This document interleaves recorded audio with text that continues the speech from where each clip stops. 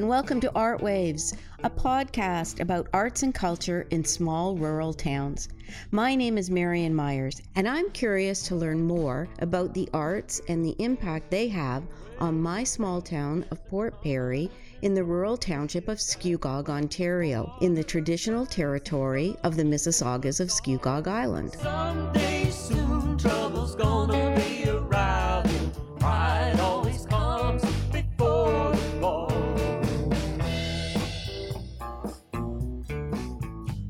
I've discovered a wide variety of passionate people creating, coaching, and connecting in my community. And today we're talking to Michael Black, who is an abstract painter. Is that a good way to describe you, Michael? Yeah, sure. So why don't you describe what you do?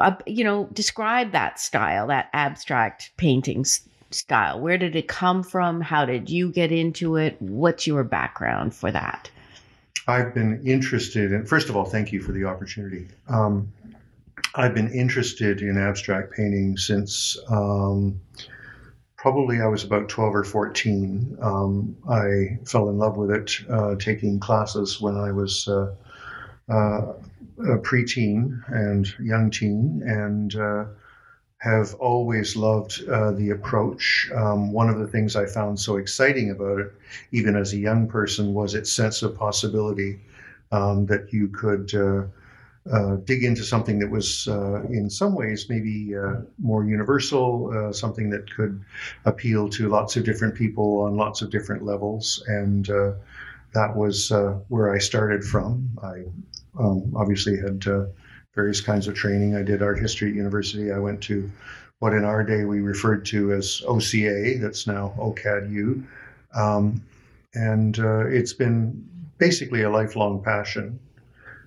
My own work tends to move back and forth between things that look like cultural artifacts in one way or another, things that look like old walls or old bits of text and that sort of thing, and also a lifelong passion with biomorphic and anthropomorphic forms that I've used. One of the things that I've been aware of over the last, let's say, 8-9 years, something like that, is that I did both things. I did sort of large format, often stained biomorphic, anthropomorphic forms. I did this very minimal kind of approach to the sort of work that involved things that looked like old architectural details and that kind of thing.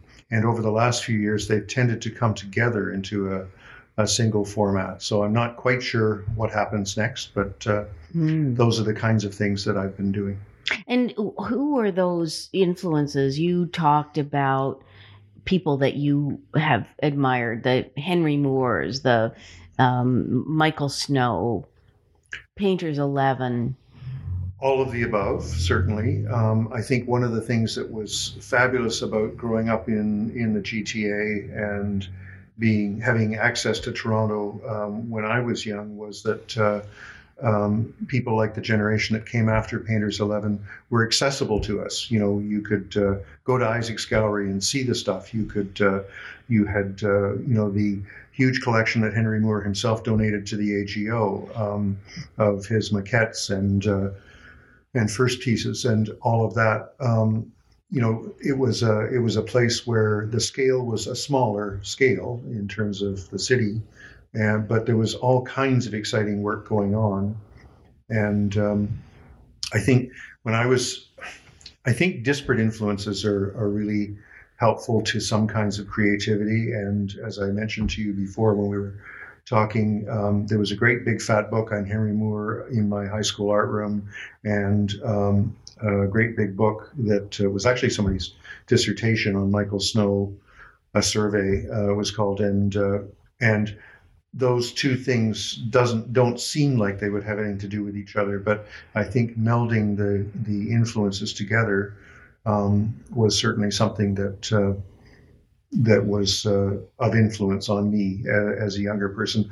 Plus drawing all the time, and whatever I was being taught in a very good art department when I was a high school student. So and other things like the gallery school at AGO and that sort of thing. Yeah. And you taught as well, right? Yes. In high school art. Yeah, I taught high school art and English for many years. When we moved to, not when we moved to Durham, but when I moved schools from the York Region Board to the Durham Board, I got hired at Port Perry High School, and they just needed somebody to teach English. And so I taught English for the last 12, 14 years of my career, but which I love and loved. And that was great. But for many years, I taught both art and English at once. Yeah.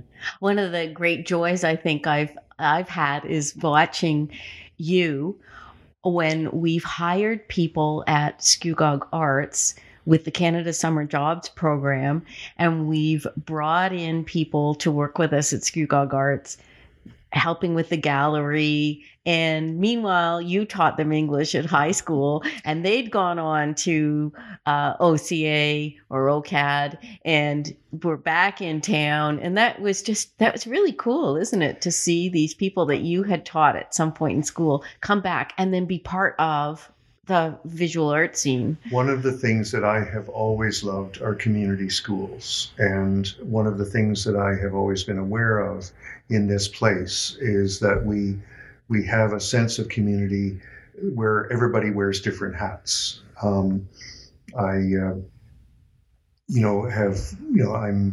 somebody who does what I do now, but I'm still, to a lot of people, the Mr. Black that was their high school teacher, et cetera, et cetera. And different hats work very well in a smaller community as we, bump up against each other in all different kinds of contexts. And I think that's part of the richness of this place, and part of quite frankly, the possibility of this place, that you have the opportunity to not recreate yourself so much as to allow people into your life in various ways.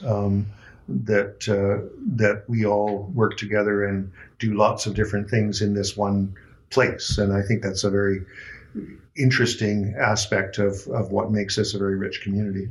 And I think too, I find in the arts in particular, it's an interesting opportunity for multi-generational conversation and Absolutely. And work, so that we end up with very young musicians and much older musicians, and very young visual artists and older visual artists and young writers and mature writers, published authors. And it's just wonderful to see. And I think the arts bring that out, don't they? They absolutely do. I was always aware as a high school teacher that at various points when a staff in whatever school I was in was all about the same age, that wasn't as healthy as when we had older and younger and mid-career folks all working together. That's a much healthier environment. And when we were talking about the arts, I think it's absolutely great because it provides that cross-pollination opportunity that we don't have in any other way. Yeah, yeah. So tell us about being a resident artist at the Scugog Arts Space. What's it like showing your work in your own community? It's frankly awesome because because of the way this community is currently evolving and has become a destination place for people from the broader GTA as a day trip location. You get all of those folks coming in and having a look. You also, again, back to wearing different hats in the same community conversation, you also are showing what you do to people who may not have known in our own community that you do these things. I said this to you the other day, but a friend of mine who has just retired from OCAD was saying one of the things that he really noticed about gallery goers, quote unquote, into the Scugog Art Space was that people really look. They take the time to look. They take the time, no matter what their backgrounds, whether or not they've ever darkened the door of a quote unquote art gallery before. People take the time to look. There's a broad range of inventory in the gallery space. We have all kinds of crafts. We have all kinds of people who do all different sorts of things. And the mix is what makes it a very rich experience, I think, for those of us who take part and interact with other artists and artisans and creators, and also for the people who come into the space to buy and purchase and look and all of that kind of stuff. It's really great. I really enjoy, for instance, when I've been doing my sort of volunteer version of sitting in the gallery, however often that if there's a situation where there's two of us, I'll meet somebody who has also lived perhaps in the community for quite some time, who I don't know, and we will fall into conversation and that's been a very rich experience for me. So yes, well, yeah, being a painter and then having long conversations with a wood turner, absolutely, or a fiber artist, yeah, absolutely, so on, and friendships develop out of those kinds of situations that strengthen the arts community in this place. So that's a great thing. Yeah, and sharing skills and ideas and how to do it, and how does it compare to your years with the Propeller Gallery in Toronto? Very similar in many ways.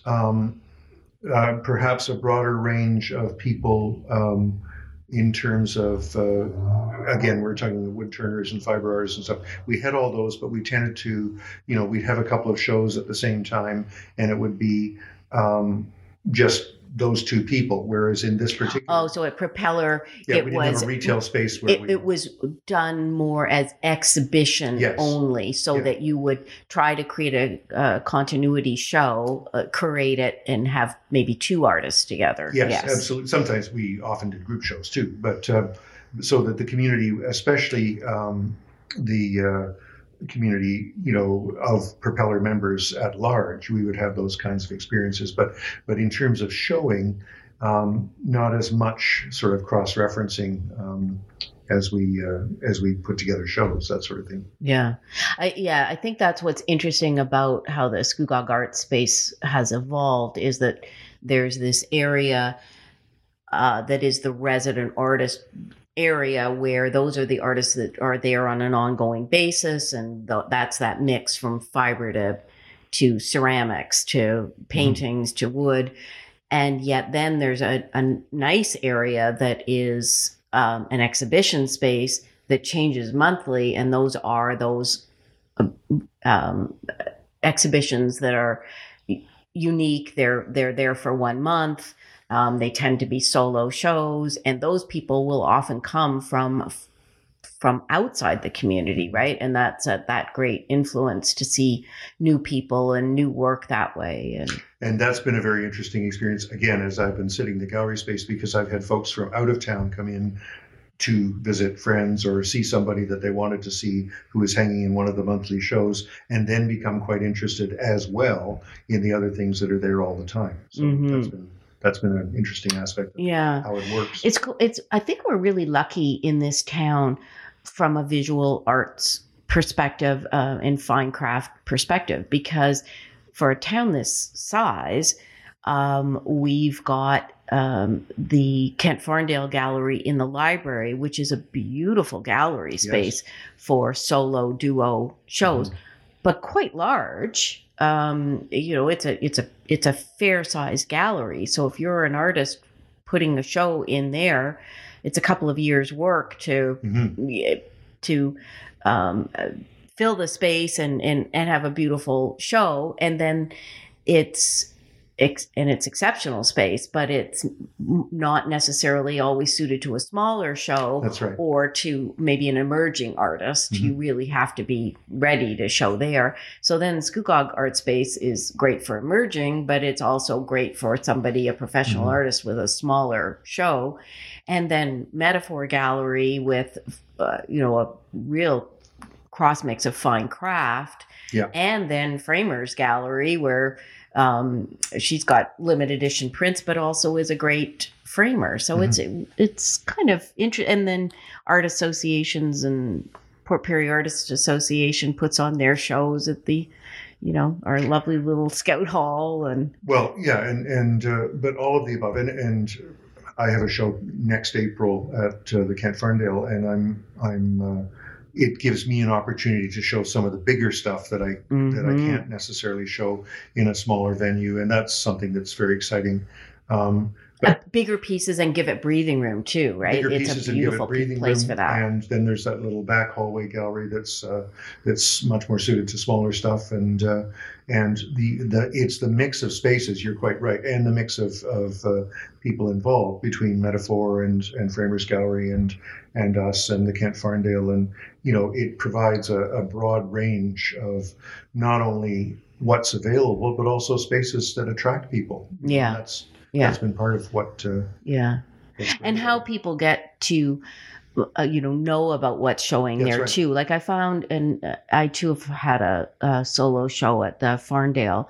And what was interesting was a lot, yes, people came in specifically because of my show, but the vast majority of the people coming in were actually the regular library user. That's right. And then they would say, oh, what's on in the gallery? Mm-hmm. And in they would go and take a look around, once a month to see what was in. And, Mm-hmm. So a lot of your visitors came out of that audience. That's right. And the audiences change where you go. So in Scugog Arts and at Metaphor, yes, there are the visitors that come specifically because of those two places. But then there's also just that casual visitor to the town who's walking through and sees things and comes in. And it's kind of it's interesting different. too in terms of scale, because all of the places we're talking about are literally, half a block, 2 blocks away from each other. Yeah. And you get different audiences in different places. Yeah, to go to 4 places. Yeah. In walking distance within 4 blocks of each other. It's really cool. So describe your practice or how you practice, your process. What do you do? Well, I tend to draw a lot. I always have since I was young.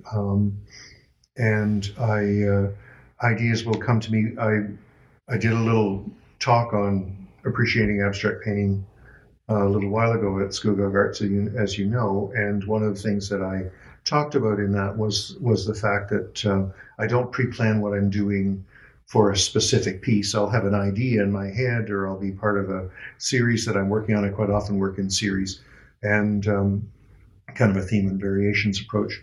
But I'll tend to... that sounds like the name of a ballet I'm familiar with. But I tend to lay stuff down on a flat tabletop. I have a very old table that my uncle made over 100 years ago, and I tend to lay down textured areas and staining areas and stuff, and then see what happens. Wait impatiently for how that's all going to work out, and then see what is suggested, and then work up whatever compositional things come. I tend to change up the focus of what I'm doing in terms of palette. I think I'm pretty influenced quite often by seasonal stuff. I think all of us who've lived our way through COVID over the last while were desperate for spring this year, and summer here was... I did a show in the city that was called Garden Show, that was based on the garden in our own little place, and all of the stuff that came out last summer, because I think sometimes gardens provide hope, and it's been a kind of a dismal time with some of the things that have been going on. So seasonally palette changes quite often, but I lay it out first on a flat surface. We'll see how it happens. I put it up and then begin to work with the composition after that and see what it suggests, how it's going to work.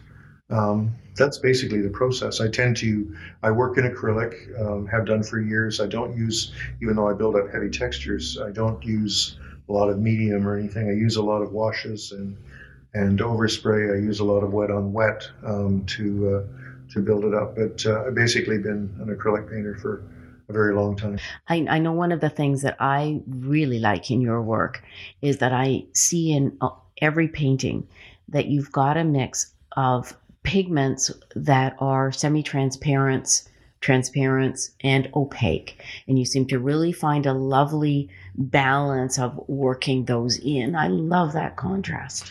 Well, thank you. That's intentional. I find sometimes that I like very flat areas. I like areas that are worked. I like areas where staining shows. I also use a lot of hard edge areas because that seems metaphorically a lot like life to me, back and forth between hard edges of things and organic things. It just it seems a bit like that. Sometimes people have told me that it reminds them of aerial maps and that sort of thing in terms of the way they work. I mean, I've done a lot of art history over the years, so I'm aware of some of the influences that create that. But hopefully, they're my own at this stage of my life as they kind of come together into those kinds of formats. So, yeah. So, what impact do you think your work and the space, like the Scugog Art Space, has on the community? Oh gosh, I know. I don't know whether I have any impact on the community. I think it's great for people to know that there are people out there doing all different kinds of things in our own community. I think that's something that does have an impact on the community, just to give people a sense of the art of the possible, that it is the kind of place where you can be lots of different things in one location. I think as far as that goes, I don't know, some people seem to quite like my work, others, many of us of a particular background, we're taught if you can't say anything nice, don't say anything at all. So I go through life with, probably lots of those people around me. I don't know. But, it's I think having the opportunity to, as I said before, to show in your own community is good. And people are quite receptive and responsive to that, I find quite often. Yeah. But I wouldn't know in terms of the broader impact of what that means to people. I think there are a lot of former high school students who are a little freaked out that I do this as well as marking their papers or something. I find it really wonderful when people come back into the space and they've bought your work and they have it hanging, and they just keep coming back. Oh, I just want to see what else Michael's working on, even though they own 3 pieces of your work that's lined up in the that's hanging in the dining room. And I love that when they come back in and they want to come see what else is Michael working on. I don't think, quite seriously, I don't think it's just me. I think it's the kind of space that people, because they know the shows turn over, right, and because they know that there's a different show every month in the back section of the, people do come back to have a look and see what's current, and they do that all the time. Yeah, it's interesting because I find that people now have realize if you see something you like, you better buy it because it just may not be there. They assume it's going to be there for forever, and they can come back anytime when they make up their mind, and then it's not there. And we have people that come in and they like particular artists, and we have some major collectors of Ruth Greenlaw's work and Sandra Reiner's work, and so that's always fun to see. Or people that would, anytime they want to buy an important gift, they buy a Sandra Reiner piece and they know that they come back with a particular name in mind, and it won't be the same stuff that was there the last time they were in. That's right. Yeah. And I find myself saying to people too about the solo shows, come back every month to see them. Sure, we like it when people buy original art, but we love it when people just come out and admire it or take it in.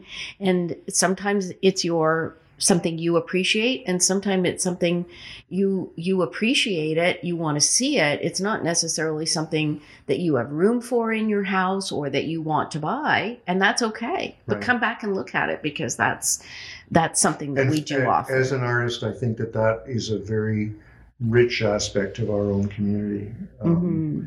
To promote that kind of discussion, to have those kinds of things.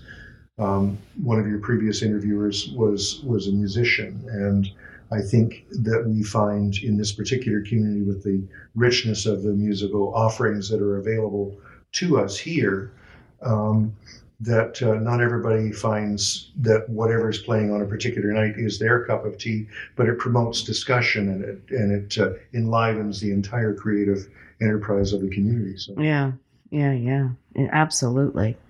So what's next for Michael Black? You mentioned the show at the Farndale that you're going to be having in what month is that? April next year. April of 2023. Yeah. Yeah. I've got a show in Thornbury at the Ellie Shore in October. I'm continuing to work with Preston Gallery in Uxbridge. I've had a real epiphany, I think, in a personal sense about some of these places when our smaller communities that, you know, many of us have been in or around for a long time are now, you know, as the city encroaches, as they have been discovered by the city, when Barrie is now a suburb of Toronto, you know, I mean, these things, I think the perception of these places is very different on the part of the broader audience. And I think that many of these places are viable in a way that they were not. I was in an absolutely fabulous gallery last week in Fenelon Falls. I mean, 25 years ago, if you would have said to me that there was a viable gallery and design space in Fenelon Falls, I wouldn't have believed you, but there certainly is now. Yes, and some great restaurants to choose from. That's right. This is happening in small towns, yes, isn't it is all over the place. All over. Rem Koolhaas, the architect and theoretician, talks about the changes that you observe in our particular era, not necessarily in cities, but in rural areas. And he was talking in a different context, but that's very much the case, I think. And I think Orillia is another one. You know, I mean, there's so many communities where they are viable in terms of the arts in a way that they have not been outside of the downtown core. And I mean, Orillia is an example of an amazing music scene, of course, with the Mariposa Folk Festival, and that's been ongoing, other than the number of years where they had the festival on Toronto Island, but it was in Orillia, and now their whole visual art scene, their live theater, everything. And, you know, you just start naming the towns, as you said, Fenelon Falls, Cobourg has one of the most beautiful art galleries. It certainly does. And, you know, I mean, so the whole focus of having to be downtown to be taken seriously, I think is up for grabs, is in the process of being renegotiated, if you like. And I think that we are very much part of that and very much on the front lines of that. And I think that that's one of the great things, again, about this community. Yeah.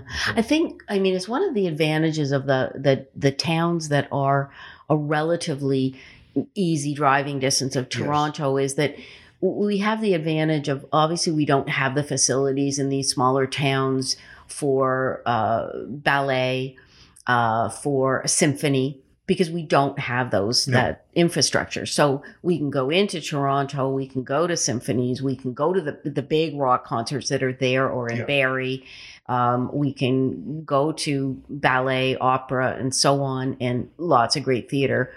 But there's a lot of absolutely fabulous theater here in the small towns. And Taffel Music has regularly played over here at Town Hall. Yeah. So I mean, your original question was, you know, what's next? Ellie Shore for me was that kind of an experience. Janet Reed, who's a wonderful painter, was having a show. She lives in Innisfil and Toronto, and she was having a show at a gallery I didn't know about, in a library I didn't know about in Thornbury. And I went up to see the show and fell in love with the gorgeous space. And this will be the second or third time, I guess, I've showed up there. Because it's a gorgeous light-filled space in a very supportive, smaller community outside of the city. You know, so again, it's the same kind of thing. Yeah. So, Michael, for people to see your work, so obviously, Scugog Arts is one space, Preston Gallery, and we've named upcoming shows, but on an ongoing basis, I know for sure. At the Scugog Arts website, which is scugogarts.ca, if somebody clicks on the shop link, they see everything that you've got that's in the Scugog art space. So someone could look remotely and see that. Yes. How else might they? Have you got a website? I have a website, although it's largely historical. I tend to, that's michaeljbblack.com. I tend to post much more regularly current work on Instagram, Michael J.B. Black. I quite often have work at the Art Gallery in the Distillery District in the city.